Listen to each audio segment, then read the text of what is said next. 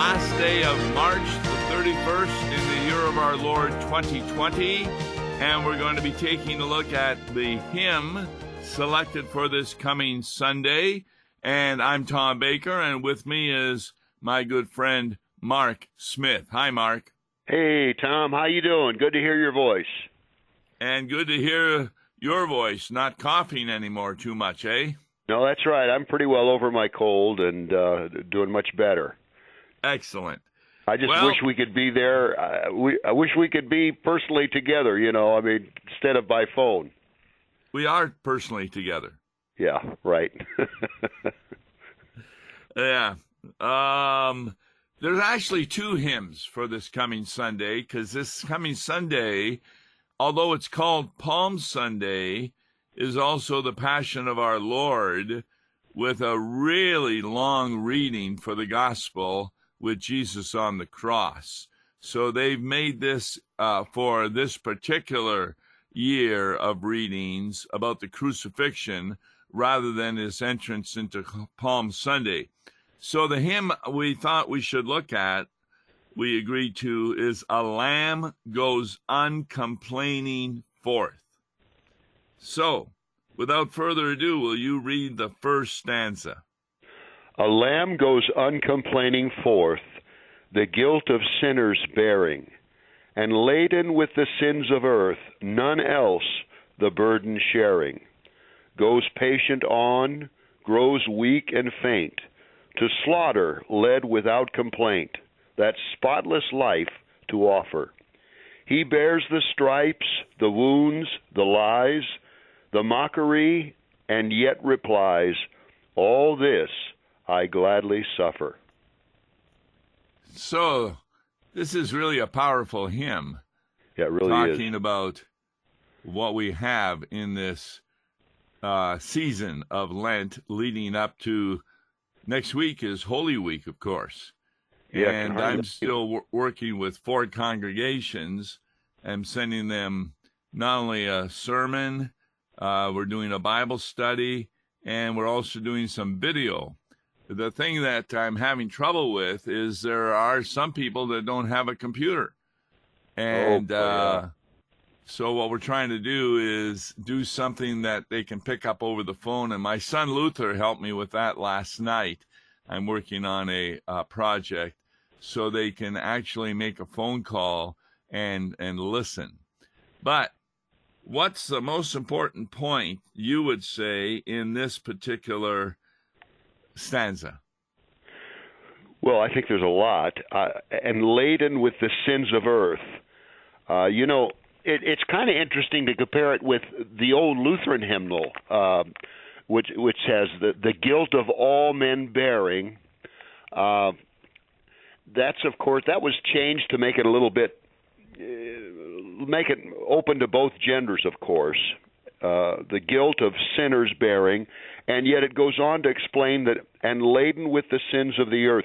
He bore all the sins of the whole world, the sins of the whole earth, and the sins of all time. Every single sin, in fact, the sins of people, the last sin that will be committed on the face of this earth before he comes, that too was laid upon him, all sins. Yeah, well said. In fact, the thing that really strikes me, and you just wonder how this can occur, is when it says that none else the burden sharing, goes patient on, grows weak and faint, to slaughter led without complaint. And he bears the stripes, the wounds, the lies, the mockery, and yet replies. Now, the last phrase is Jesus speaking. Right. All this I gladly suffer. Now, is there any biblical evidence for that? Well, I think it's a verse we talked about, I think, last week. For the joy set before him endured the cross, despising the shame. I've always been told that when Jesus was praying in the Garden of Gethsemane, and the Father answered his prayers by sending an angel to strengthen him. And I've been told that one of the ways that the angel strengthened Lord Jesus was to set before him all the earth, and to show him, all of these people will be redeemed. The scoundrels, even the scoundrels of history, will be redeemed by your cross. And that's what he came to do. That's what he was sent to do, as this hymn even says. He was sent to suffer the sins of the whole world, even the darkest, deepest sins, the sins that we don't even talk about or don't share. All of those sins were laid upon him, and he gladly, for the joy set before him, endured the cross, gladly knowing that all people would be redeemed by his redemptive act on the cross. Yes, in fact, that verse is in Hebrews chapter 12, verse 2. It says, looking to Jesus, the founder and perfecter of our faith, who for the joy that was set before him endured the cross, despising the shame. That's really important. And is seated at the right hand of the throne of God. So the King James has looking to Jesus, the author and finisher of our faith, instead of perfecter. And I think that's quite correct, that we not only are begun in the faith through faith in Jesus Christ, but we finish our life here. In the newspaper today, there was a funeral at Jefferson Barracks. They don't have any trumpets. They don't have the normal. There were only about 3 or 4 people there as they buried a soldier who had died from this Chinese illness. Yeah, in fact, I officiated at a committal at a graveside service out there at Jefferson Barracks 2 weeks ago yesterday. Little did I know and they, to the contrary, they had the honor guard, the firing of the guns, and Yep. the folding of the flag. Little did I know that would be one of the last ceremonies like that out there before all of this shutdown occurred, where ceremonies and the like are really limited. Yeah, we haven't even talked that much about the author. Have you ever heard of Paul Gerhardt? Oh, yeah, big hymn writer. Isn't he the one that wrote, if I remember right, he went through a lot of sorrow. I think Yes. War, plague, I think he lost a number of his families, and yet he could still, if I'm not mistaken, I think he still wrote that hymn, Now Thank We All Our God. Yes. I believe that's one of his hymns. Yes. I Great think hymn you're writer. right there. But that's what the reformers did in those days. They really knew that the only hope and comfort they had was dealing with Jesus Christ. Yeah. In our hymnal, let's see, 6, 7, 8, 9, 10, 11, 12, 13, 14. There's 16 hymns by Paul Gerhardt. Yeah. And All right, those words, the finisher of our faith. You said you prefer that. Yes. Rather than the perfecter, the finish of our faith. You can't help but remember the words that he spoke on the cross. One of the last words, it is finished. Redemption is accomplished. That's right. That's good. Tracing back to the cross. You can't talk about Jesus without talking about the cross. Yesterday on Issues, Etc., I did the Sunday school lesson, and Todd made a number of points, and one of them was that this is probably the most important event in the history of the world. Had the cross not occurred, I tell you, the death of Jesus wouldn't have meant much at all. No, that's right. Stanza 2. This Lamb is Christ, the soul's great friend, the Lamb of God, our Savior, whom God the Father chose to send, to gain for us his favor. Go forth, my son, the Father said, and free my children from their dread of guilt and condemnation. The wrath and stripes are hard to bear, but by your passion they will share the fruit of your salvation. So what is this guilt and condemnation that we have been spared from? Well, of course, the guilt has been put away. We've been pronounced not guilty. Of course, our conscience still bothers us, and in fact, the devil whispers in our ear. You know, what kind of a believer, what kind of a Christian do you really think you are? Look at all your sins. But all of that, Jesus has pronounced us not guilty. That's what's important. What's really important, you know, it's like that passage, who shall lay any charge against God's elect? It is God who justifies. When God justifies us, that is it. I mean, our guilt is, we're pronounced not guilty. As guilty as we may be, we're pronounced not guilty. God is looking at us through the righteousness of Christ, and he sees not a sinner but a saint from his perspective. Yeah, the CPH Sunday School material we talked about yesterday had an item that you could do in your Sunday School class. I said you have to do it safely. You give a piece of paper to the children when they come to Sunday School, and they are to write down a sin. It doesn't necessarily be a sin they do, but any sin. Then you put those papers in a bowl. And later in the class, to make the point of what Jesus did, you put a match to those papers and burn them until they turn to ash. Yeah, I've heard that exercise or that illustration done differently. I've even heard it where you take those sins and you thumbtack them to a cross.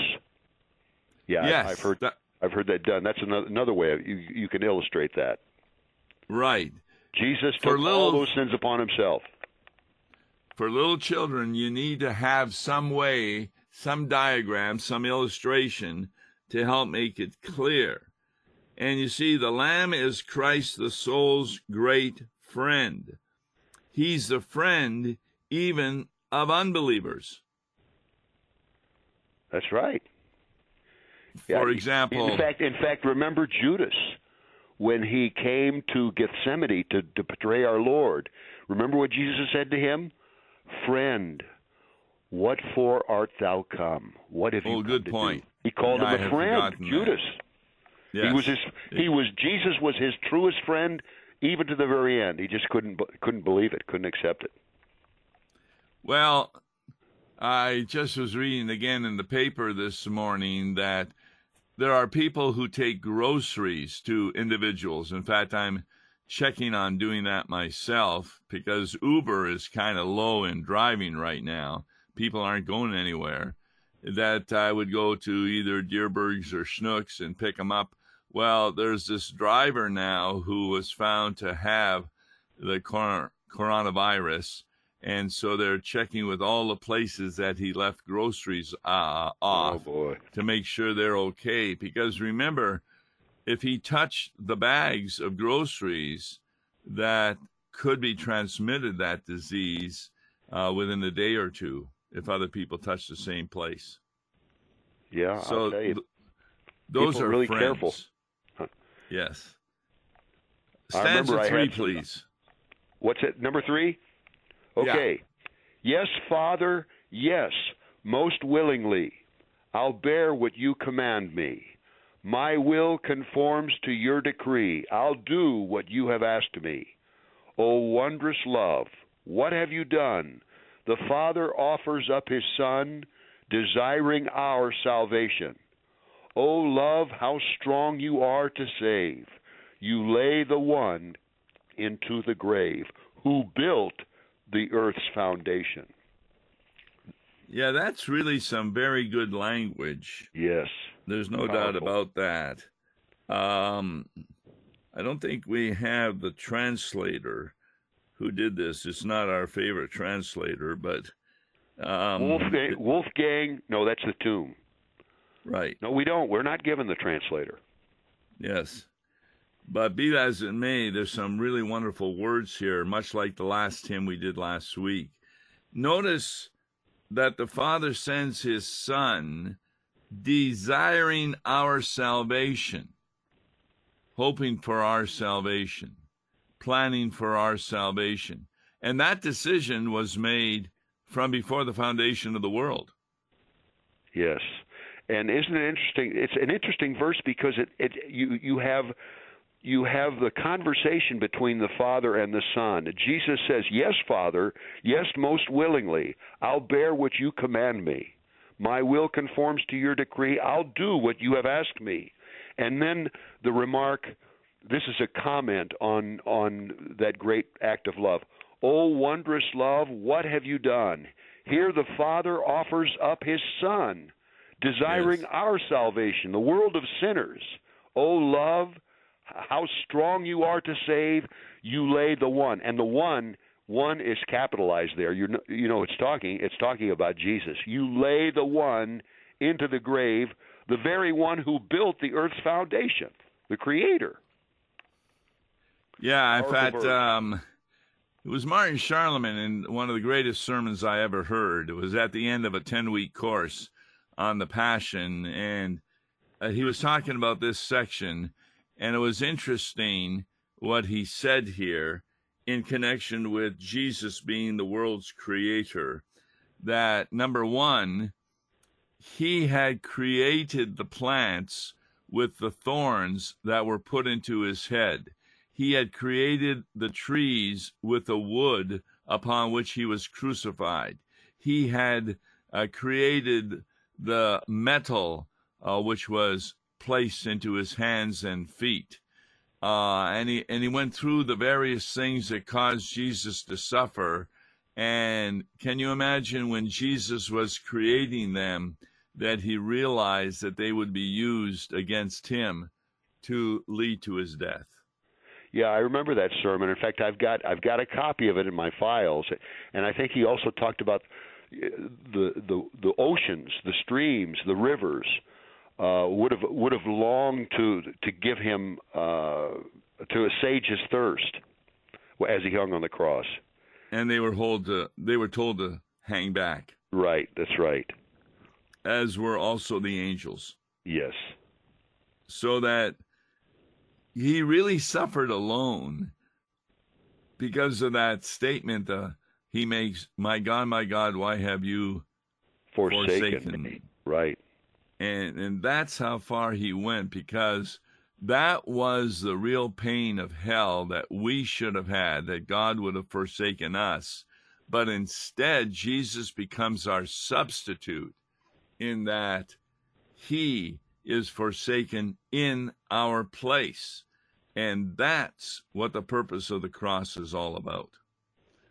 All right, would you read stanza 4, please? "Lord, when your glory I shall see, and taste your kingdom's pleasure, your blood my royal robe shall be, my joy beyond all measure. When I appear before your throne, your righteousness shall be my crown.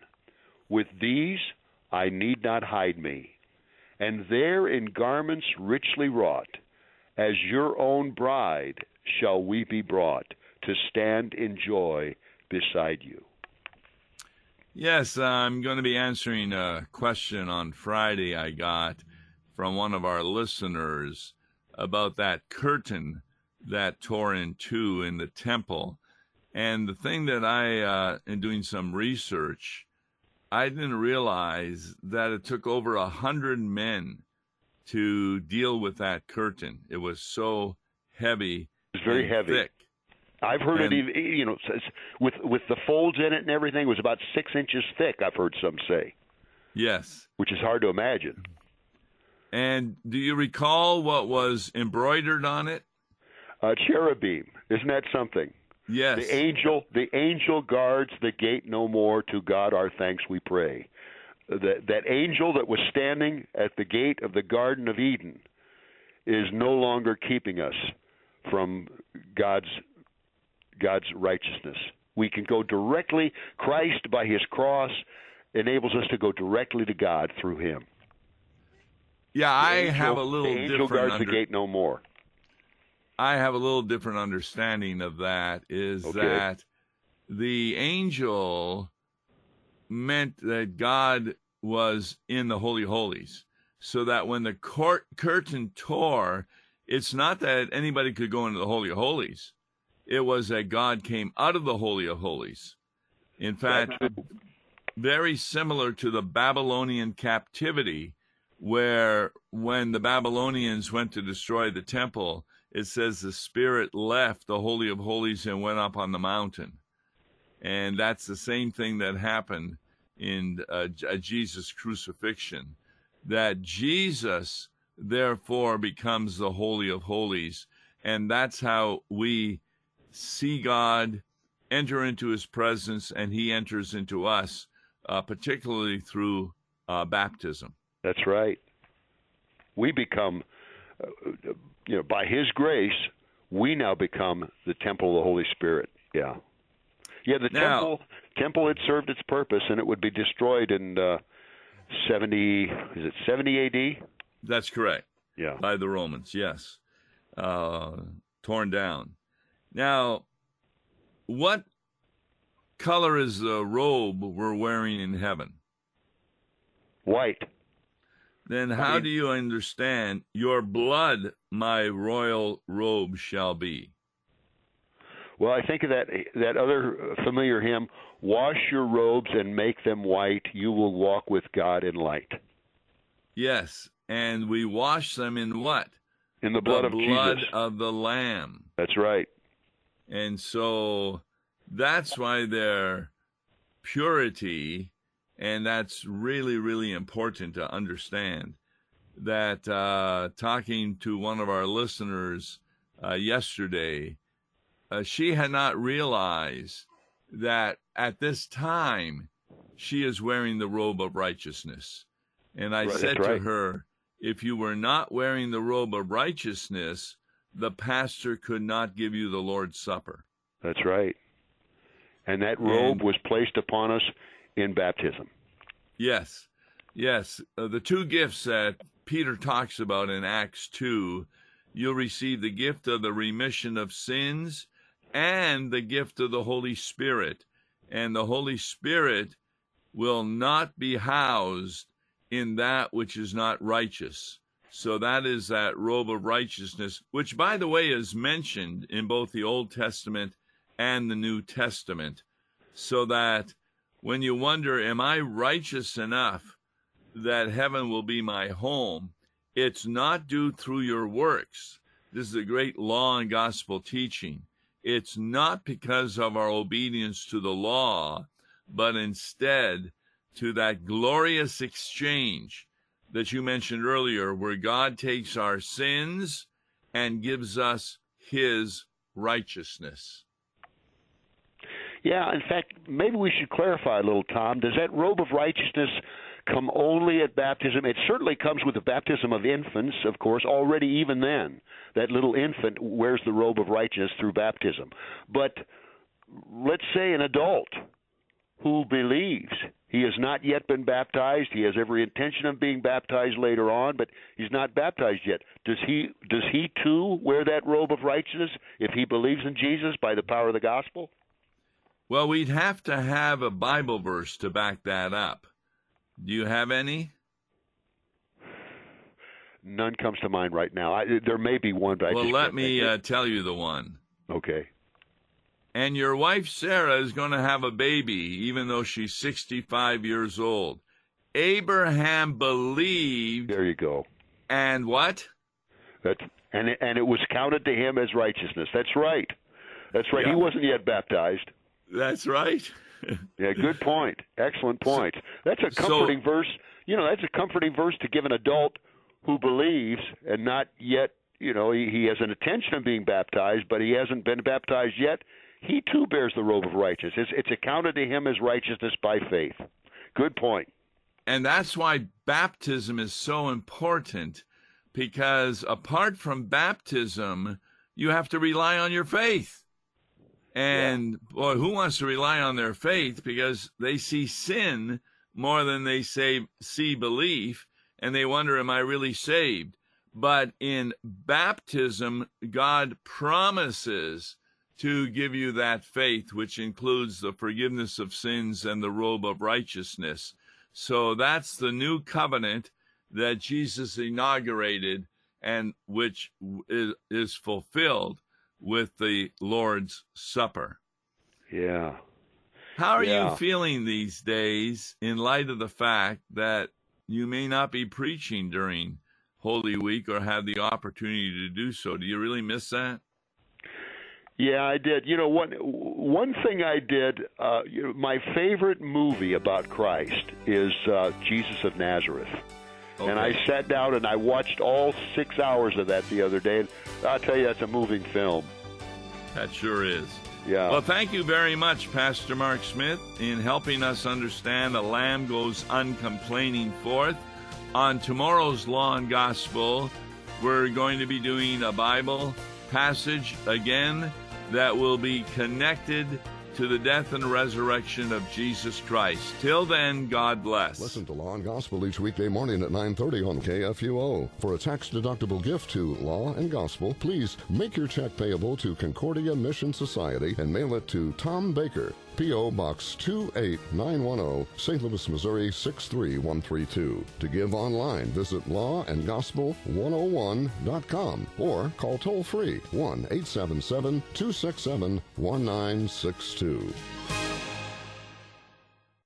Views and opinions expressed on Worldwide KFUO may not represent the official position of the management or ownership of KFUO, the Lutheran Church Missouri Synod. If you'd like to comment on programs or topics heard on Worldwide KFUO, write us at KFUO, 1333 South Kirkwood Road, St. Louis, Missouri 63122. You can also leave a question or comment on our comment line at 314-996-1542. We are the messenger of good news, Worldwide KFUO.